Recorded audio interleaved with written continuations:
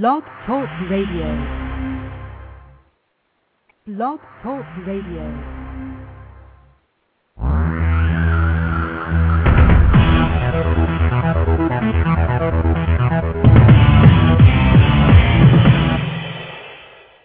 Live from Los Angeles, the Win Without Competing show with Dr. Arlene Barrow, host and creator of the Right Fit Method, the key to professional and personal success.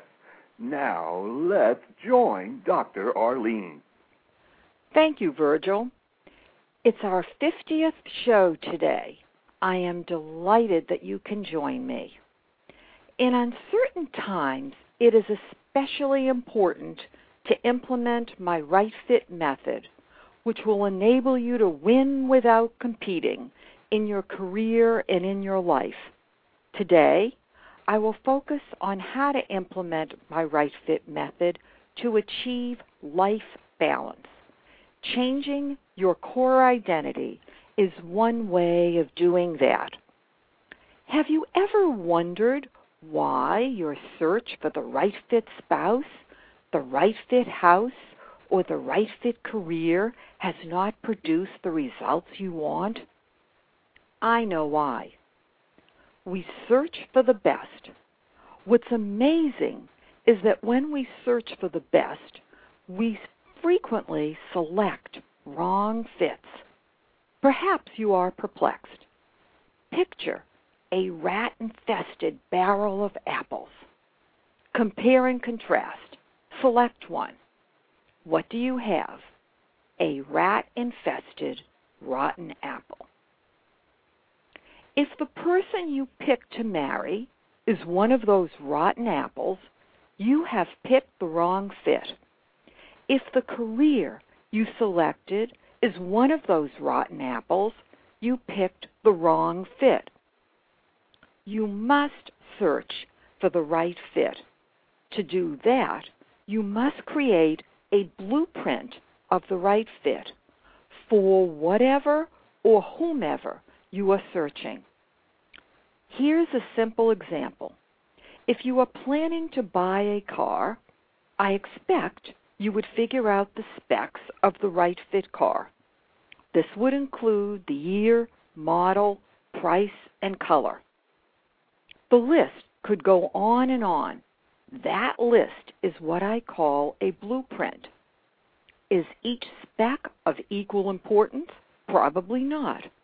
I expect that some specs are absolutely necessary. Others matter less, but nice to have. Weighting the importance of each spec turns the blueprint into a blended blueprint, which is a term I created. If you have lots of blended blueprints, you can stop making wrong choices.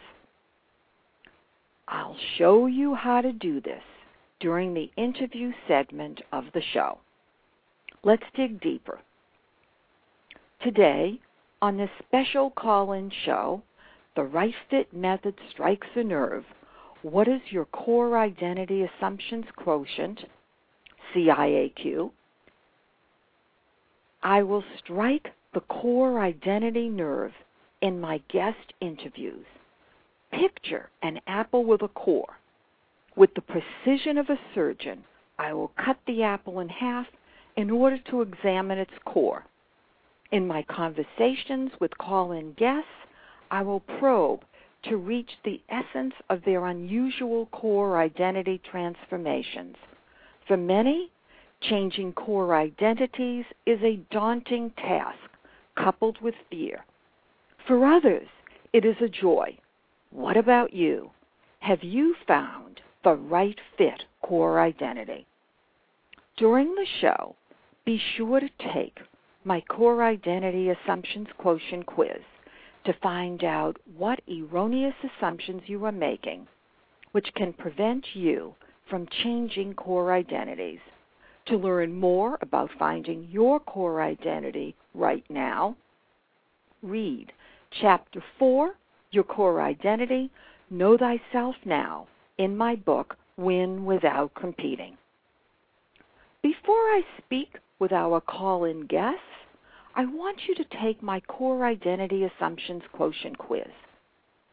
Please take a piece of paper and write the numbers 1 to 5 so that you can jot down your response next to each number. Write T if the statement is true and F if the statement is false. Question 1. I will never have to change my core identity. Question 2. I have searched for my core identity throughout my life and decided that I cannot find it. Question 3. My personal life has no effect on my core identity. Question 4. I cannot change my core identity over and over throughout my life. Question 5. I must follow in the footsteps of my family in selecting my core identity. Hold on to your responses. After I speak with the call-in guests, I will give you the answers with explanations.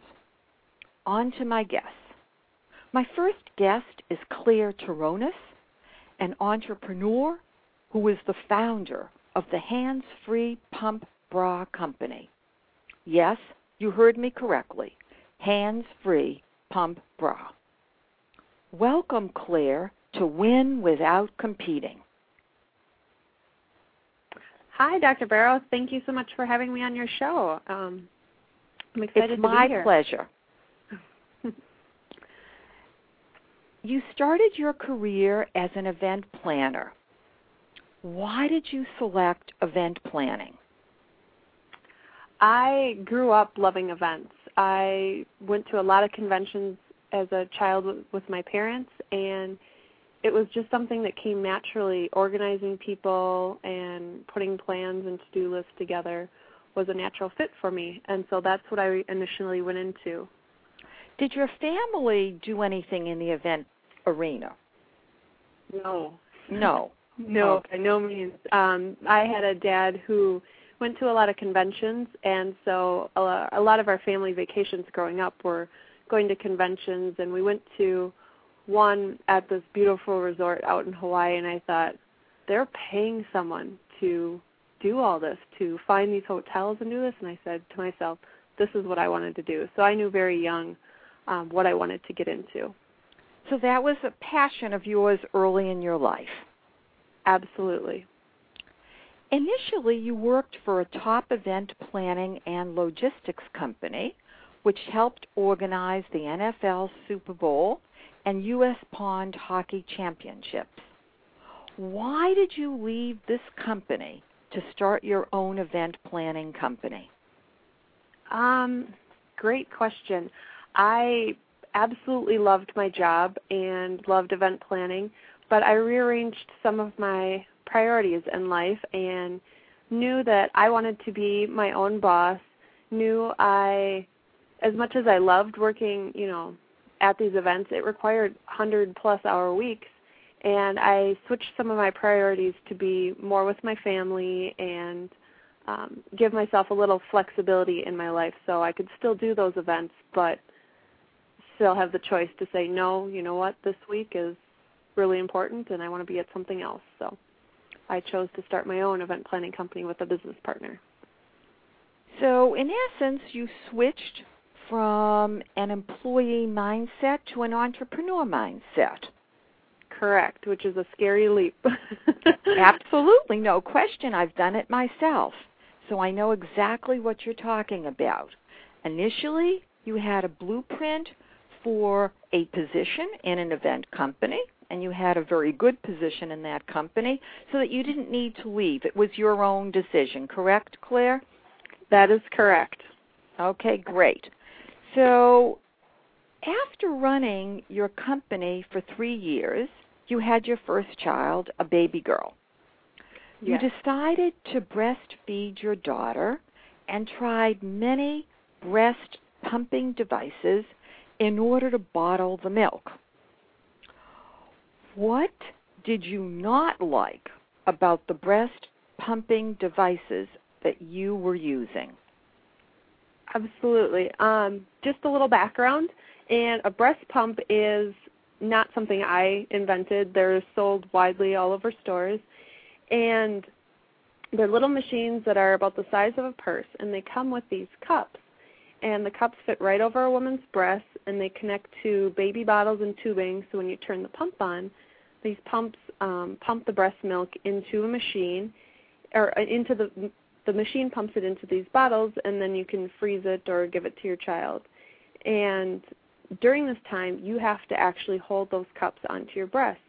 And bear in mind, the average mom who pumps every 3 hours for 15 to 30 minutes, which is about 3 hours a day. So that's what I was up against when my daughter came home, and I was trying to balance doing my event planning company, because the beauty of working for yourself is you get to pick when you want to work, but the downfall is you're the one who has to work. So I was trying to balance this new baby, figuring out what a baby needs, trying to do my pumping every 3 hours, trying to plan my events and get all my work done, and I wore thin. So I went online and I found a few groups of moms. They were called exclusive pumpers. You know, I asked them, what did you guys do? And a lot of them said that they were struggling through, because I felt like I was wasting time. Every 3 hours I was holding these things and just sitting there thinking about all the things I needed to do. And so a few of them mentioned, oh, there's these other bras. So I tried them. One of them I had to take my shirt off every time. Another one was it didn't hold the milk on, so then I was spilling, which was even a bigger mess. And so I created my own hands-free pump bra, which is a bra that you put on in the morning like a regular bra, and then it holds the cups on while you're pumping. So I got my hands back, and life was great. So that the actual pumping device is fine. The issue is how to actually use it, correct? Correct, because it's time-consuming to sit there and hold these cups. I mean, it's a wonderful thing. It allows working moms or moms with babies in the NICU or moms that need to be away from their babies but still want to give them breast milk. Pumps allow them to do that. But the drawback is, who wants to sit for 3 hours a day holding things to their chest just to make it happen? I mean, I could be answering emails or checking up on the baby or getting chores done, but instead my hands were tied. So in essence, the major benefit is that you don't need to hold the pump, correct? So Correct. That was what you were dissatisfied. Correct. Because I asked, what did you not like about the breast pumping devices that you were using? And that really seems to be the major dissatisfaction. Am I correct? Yes. Okay, terrific. Going further, how did you actually design the bra itself? I mean, in other words, what specs did you create? Did you take a bra that was already on the market and modify it? What did you do? I took a bra that, like a standard sports bra. I modified it to the needs of a hands-free bra that would, because I'm not the only one out there, but I needed to create one that I could wear all day. I didn't want to take my shirt off every time, and it had to be something that was feasible. I mean, I wanted to wear it and put my pumps on, take them back out, and not have to be undressing or spilling my milk. So that's what I needed. Okay. But is there another one out there that's exactly like yours, or is yours unique? Mine is unique. Mine is the only one that I've ever found that you can wear all day as a regular bra that still provides all your hands-free needs. Okay. Going further, how did you turn the blueprint into a thriving business after you designed the bra? Interestingly enough, entrepreneurs frequently fail after they create their invention because they can't make the invention into a profitable business. So what exactly did you do to create a business plan that worked? I guess what I did was, okay, one day I had a meeting, and the morning was really crazy. I had the sitter come, and I still hadn't pumped, but I had to leave for my meeting. So daring as I was, I checked to make sure there was batteries in my pump, got in the car, hooked the pump up, and took off for my meeting and started driving and pumping. And I didn't concentrate on what my meeting was about or anything. I was so excited that I had discovered I could pump and drive. I thought I had found the holy grail of pumping. And so I started telling a few friends, oh my gosh, I can pump and drive, and they thought that was the greatest. And so I realized, after talking to some other moms, nothing like this existed. And so that's how I started, okay, I'm going to do some product development, form a company, taught myself internet marketing, taught myself web design, and how to write a patent, and got myself out on the market, and it's worked. So you have a patent, and it's pending, correct, Claire? Correct. And how can our listeners see how your hands-free pump bra works? I have videos on my website, which is handsfreepumpbra.com. You can go on there. You can see there's videos of all the different chores, because some moms, when I started my website, I put my email address up there, and I said, email me if you have any questions. And so I'd get moms like, can you really do chores with it? And I was like, absolutely. And then I thought, you know what? Why keep telling them? I'm just going to show them. So I put my pump on and went around the house, and I had it videotaped. I did laundry, I did the dishes, I checked my emails, I showed them exactly what you can do with this bra. I mean, it completely gives a pumping mom freedom. And so what I thought was also interesting is that you told me that you had pumped enough milk to store for 3 months. Correct. Now, why did you want to do this? Were you testing out your concept so you could tell other people this was feasible so they wouldn't need to pump for 3 months? What was your objective? At that point, it wasn't for the company and it wasn't for my product. It was for me. I felt like breast milk was really important to my baby, and my life was getting busier, and I was able to use this product round the clock, and it helps maintain a woman's cycle and helps her pump more milk. So I was able to pump enough that I was pumping more than what my child was eating. So when she got to be, 7 months old, I didn't have to pump anymore, and she was gonna go for months now on breast milk, and I could be done. So it was the best of both worlds. Share how you have balanced your personal and professional life by changing your core identity. Okay.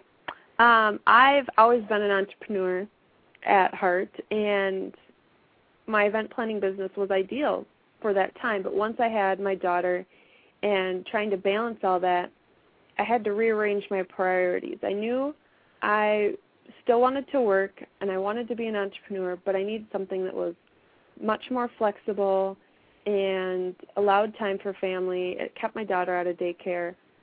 So when this opportunity came along, I knew it was the right fit for me because it fulfilled what you call as the blueprint, was what I had in my head as my ideals. So right.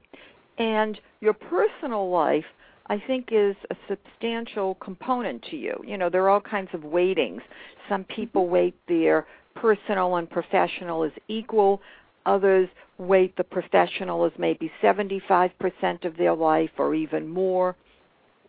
So would you say that it's 50-50? How would you weight your personal and your professional?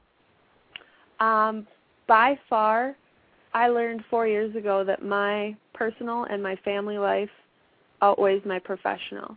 Okay. It's absolutely important to me to feel like I'm contributing and feel like I'm successful. And I want to interact and be a part of the business world, but my family and my child are first and foremost at the forefront. So would you say that you would give, let's say, a weighting of 75% to the professional and 25% to the personal? Would that be accurate? The opposite. I would give 75% to my personal and 25% to my professional. Good. I almost caught you, but you've got I'm glad you're listening, Claire. That's good. I like the trick questions. You like the trick questions. You're a very smart woman. You're a great entrepreneur. This is terrific. How will you handle future business growth to maintain the balance? Because that's why I asked you that question about the 75-25. Mm-hmm. Absolutely. It's a great question. It's the same reason I don't do events anymore. Events is absolutely, no question, it's my passion, but it requires long hours. It requires you to be away from your family. It requires you to travel, and that no longer fit to my top priorities. So I had to switch, and when this opportunity came along, it fit again. And so I think this company allows me to work from home, and it allows me to, I can spend 2 hours in the morning before she gets up answering emails, getting orders filled, updating website stuff, and then I have breakfast with her, and I play, and she'll take a nap, and I'll get more work done. She goes to sleep, I get more work done. The beauty of having previously been an event planner, I'm very organized, very into to-do lists and logistics, so it's absolutely a matter of balancing and then knowing the right opportunities to take and when to change. I guess I envision that someday you may have these bras in stores. Am I correct? Yes. Yes, that is one of my goals, is to not always have to be shipping just through the Internet, but to get it into stores and more accessible for other women. Well, we'll need to have you back at that time to talk further about the balancing, because then you're almost going to have to be sort of somebody who's walking on a tightrope, because that's not going to be easy to do, I don't think. No. No, but I'm definitely prepared for that.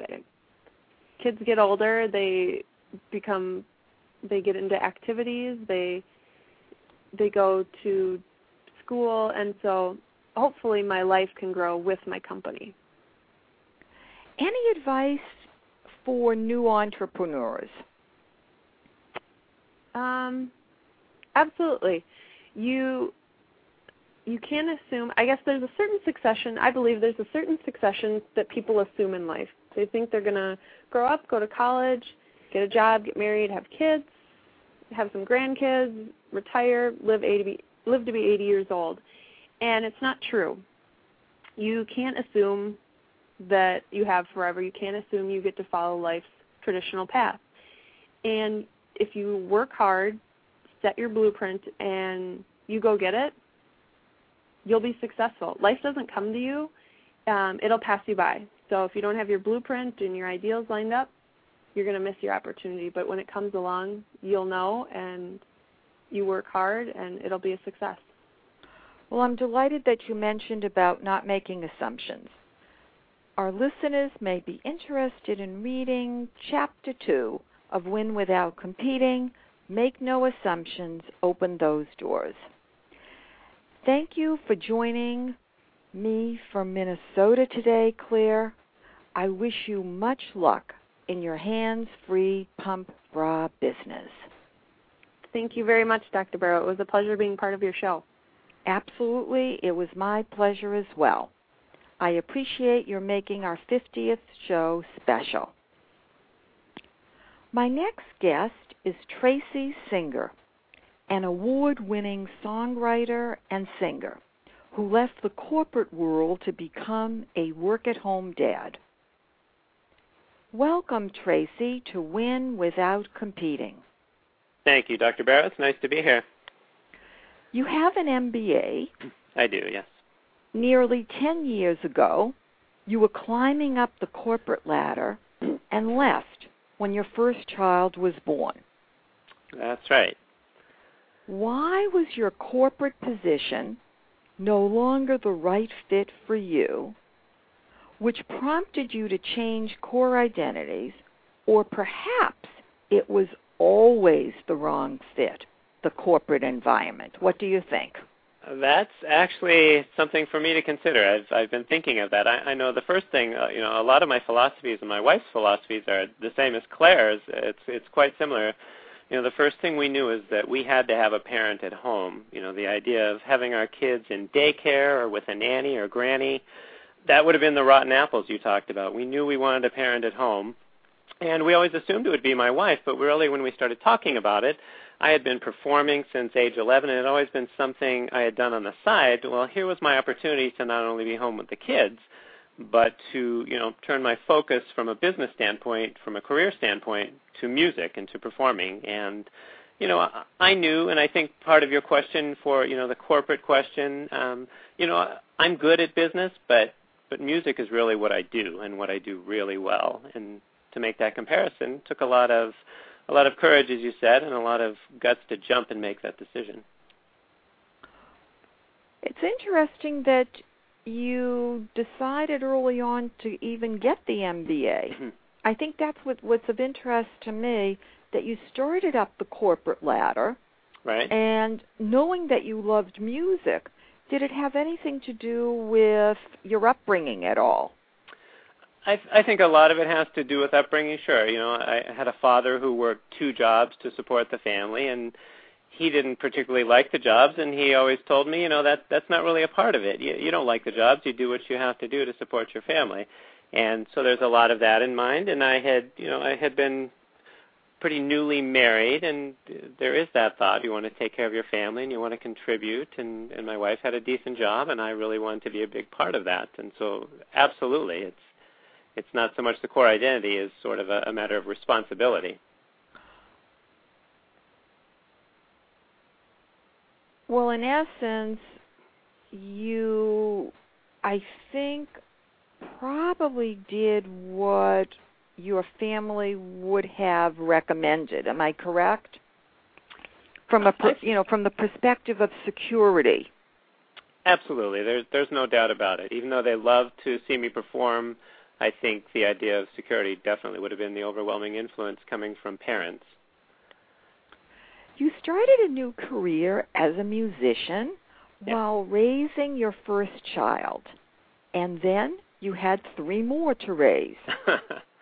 Now they are 9, 7, 4, and 2. And, of course, we know your wife participated here. We don't want to leave her out. Absolutely.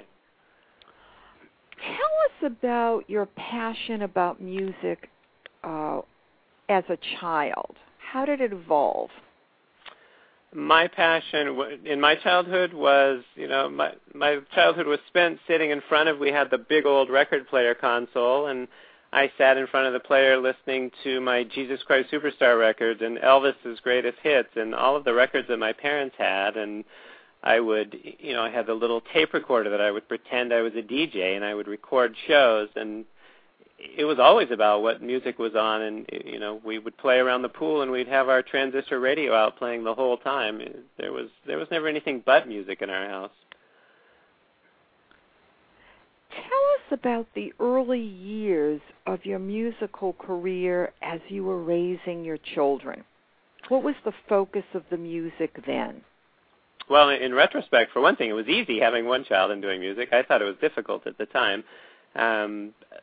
At first, I focused on, from the performance side, what I did well, and I realized I loved jazz standards and oldies, and it took me a while. I performed in clubs and restaurants, and eventually put together a one-man show where I performed jazz standards and the oldies and threw some comedy in, and started to perform for corporate events and even just putting together shows at my own venues. I would find, maybe churches or places like that wanted to partner and go 50-50 on a show, and we'd raise money for a cause and would do shows. And then at the same time, I was writing choral music, so I was writing music for choirs. About a year ago, you were struggling to balance your work with raising your children. You created a new blueprint, changing the focus of the music. You decided to marry the music with raising the children and became a children's musician. You woke up in the middle of the night, and what happened? Well, it was day 2 of summer vacation for the kids, and like you said, for the first time I had 4 kids at home, and I tried on day 1 to write some choral music, and I quickly realized it was not going to happen. It takes a lot of concentration and focus, and I just assumed I was going to take the summer off from writing because there was no way I was going to be able to concentrate. And I woke up in the middle of the night, and I had this song running through my head, Where Did Summer Go? Where Did Summer Go? And it was this kid's song that didn't exist except in my mind.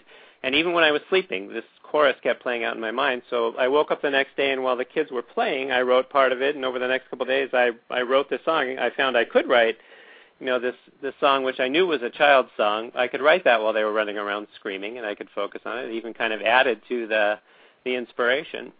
And after that, I thought, well, that was pretty easy. I'll take another song idea I have, and I'll make that into a kid's song. And a couple of songs into it, I remember talking to my wife and telling her, we've always talked about me possibly doing a children's album someday. Well, I'm doing it.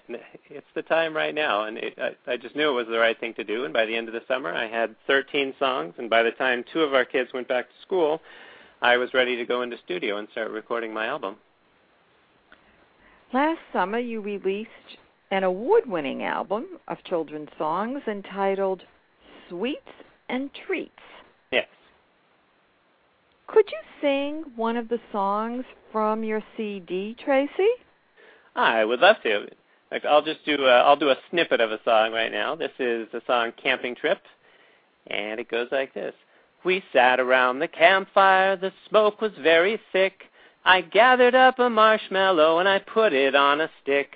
The marshmallow was burning, so I waved it in the air. But it flew off like a rocket and set fire to Grandma's hair. Oh, let's go on a camping trip to see the great outdoors.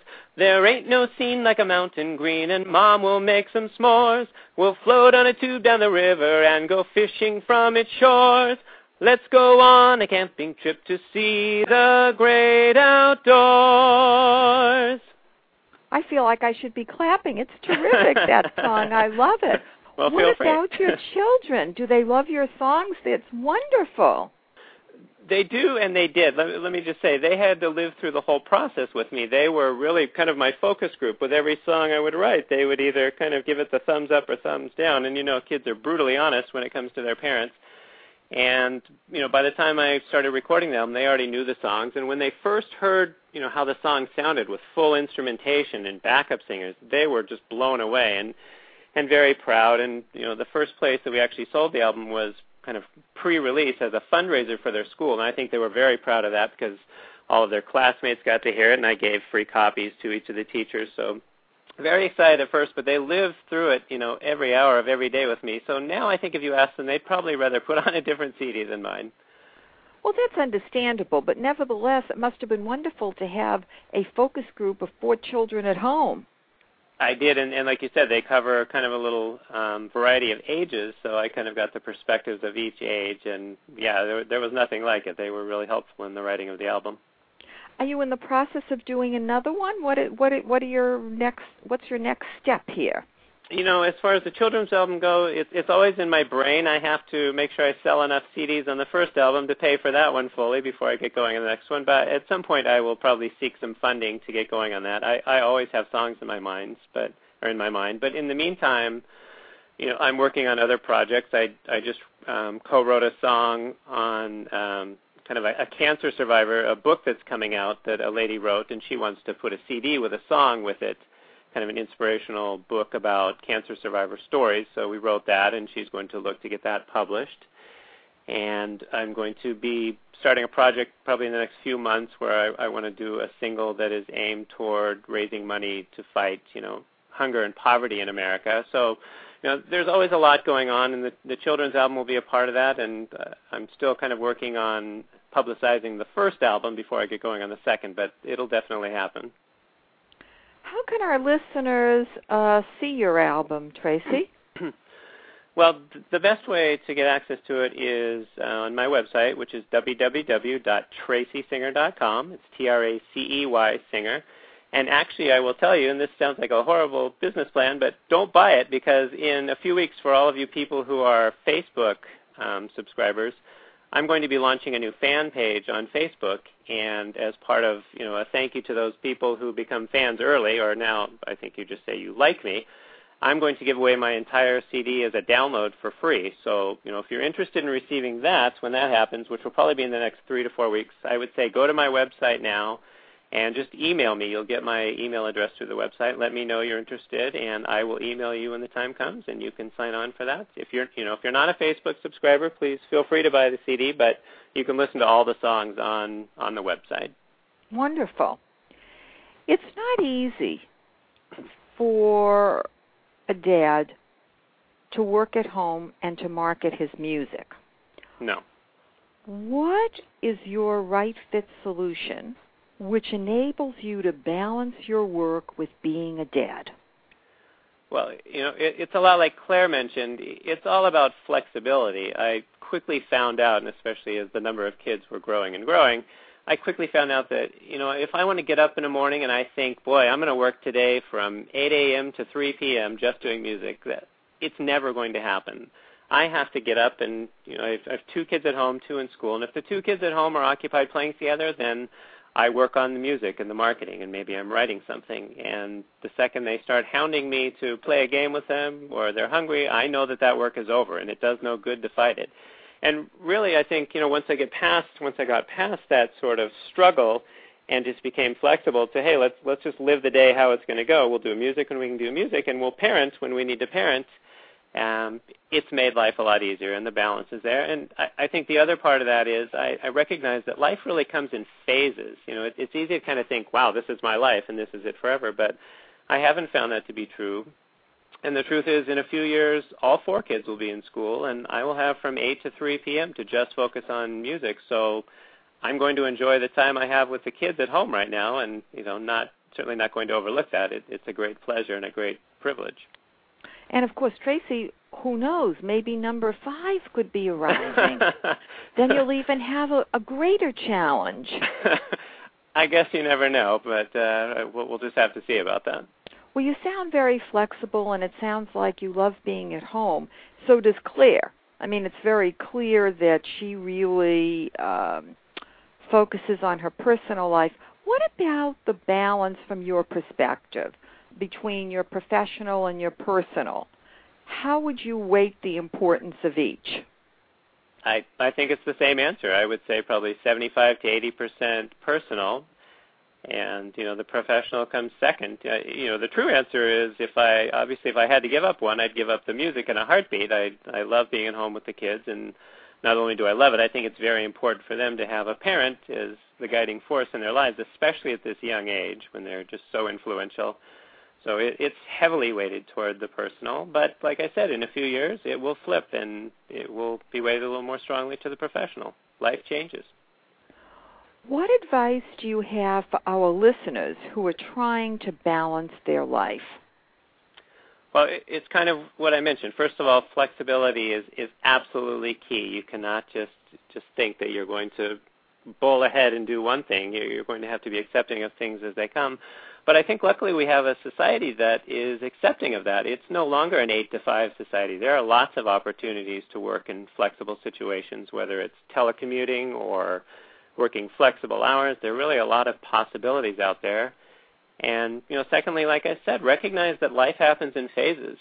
Most people in 2-kid families, it's really not that long until your kids are both in school and you have that time to yourself. So I don't think you need to look at it as if, well, I have to give up my whole life for kids, or I really need to get back to work. How about, being a parent while they're young and then get back to work when they go back to school? I think it's really a strong option. Well, I think talking about it in terms of phases is a very good idea, so that you see yourself basically as changing the phases, leaving one phase, almost like a series of closing one door, opening another, closing one door, opening another. That's kind of how I visualize it. I totally agree. Yeah, once the children are all in school, clearly you can close that door. Right. So that's I think a very good way of looking at it. Thank you for joining me today, Tracy from California. I wish you much success as a children's musician. We'll be watching for your next CDs. Thank you, and congratulations on show number 50. Thank you, and thank you for making show number 50 special. You're welcome.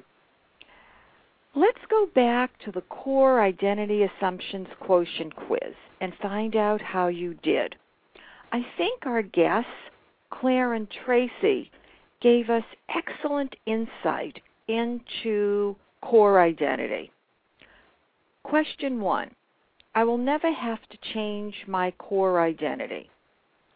Clearly, if you change the balance between your personal and professional life, you may have to make changes with respect to core identity.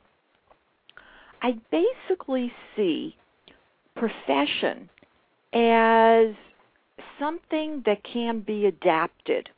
So that, for example, let's say you are a physician who starts as a practicing physician, and then you decide, I no longer want to see patients, I want to do something else with my knowledge. In that situation, you may decide that you want to become a medical director. Take an accountant, someone who's a CPA. They may have been working hands-on, but again, they no longer want to work hands-on. Instead of being, for example, a VP of finance or a CFO, they may decide that they want to become the COO or the CEO of a company. So there's many ways of taking a profession and switching things. On the other hand, you may decide that you want to make an entire change, so that you would change your profession. And I think that happened with both Tracy and Claire. They changed their profession. So that's another way of looking at it. Question 2. I have searched for my core identity throughout my life and decided that I cannot find it. I have worked with hundreds, literally, of people and talked with them about their core identity. What I have uncovered is that the reason they have difficulty finding it has to do with passion. Passion is your career fuel. It propels you. If you cannot find your passion, it's difficult to identify your core identity. Think back about the kinds of things you used to like to do as a child and see if you can get in touch with your passion. Question 3. My personal life has no effect on my core identity. I think that we've clearly discussed the impact of the personal life with respect to the core identity, and clearly it will depend on the extent to which you weight the importance of your personal life in relation to your professional. Also, too, sometimes there may be health issues, your own or family, which would, again, impact how you can implement your core identity. Question 4. I cannot change my core identity over and over throughout my life. Yes, you can. You can change your core identity as many times as you need to, especially in a situation where you have an economy that is difficult to get perhaps a position that you had before, and you've been thinking about making a change or adapting the core identity as I had described. taking it from one setting and putting it into another, you should be prepared to do that. Change is very important in terms of looking at it from a perspective of opportunity. Your ability to change quickly can make the difference between success and failure. Welcoming opportunity is important. To welcome opportunity, you need to change your behavior quickly. Question 5. I must follow in the footsteps of my family in selecting my core identity. Many people who take that route then become very unhappy, especially people who decide that either if their parents or both are attorneys or physicians and want to follow in the footsteps. After they finish their training, they decide that the profession is the wrong fit. Figure out your passion and then follow it. All the questions are false. Please join me on Wednesday, May 12th at 5 p.m. Pacific Time for my next Win Without Competing show, which is part 2 of the Core Identity series.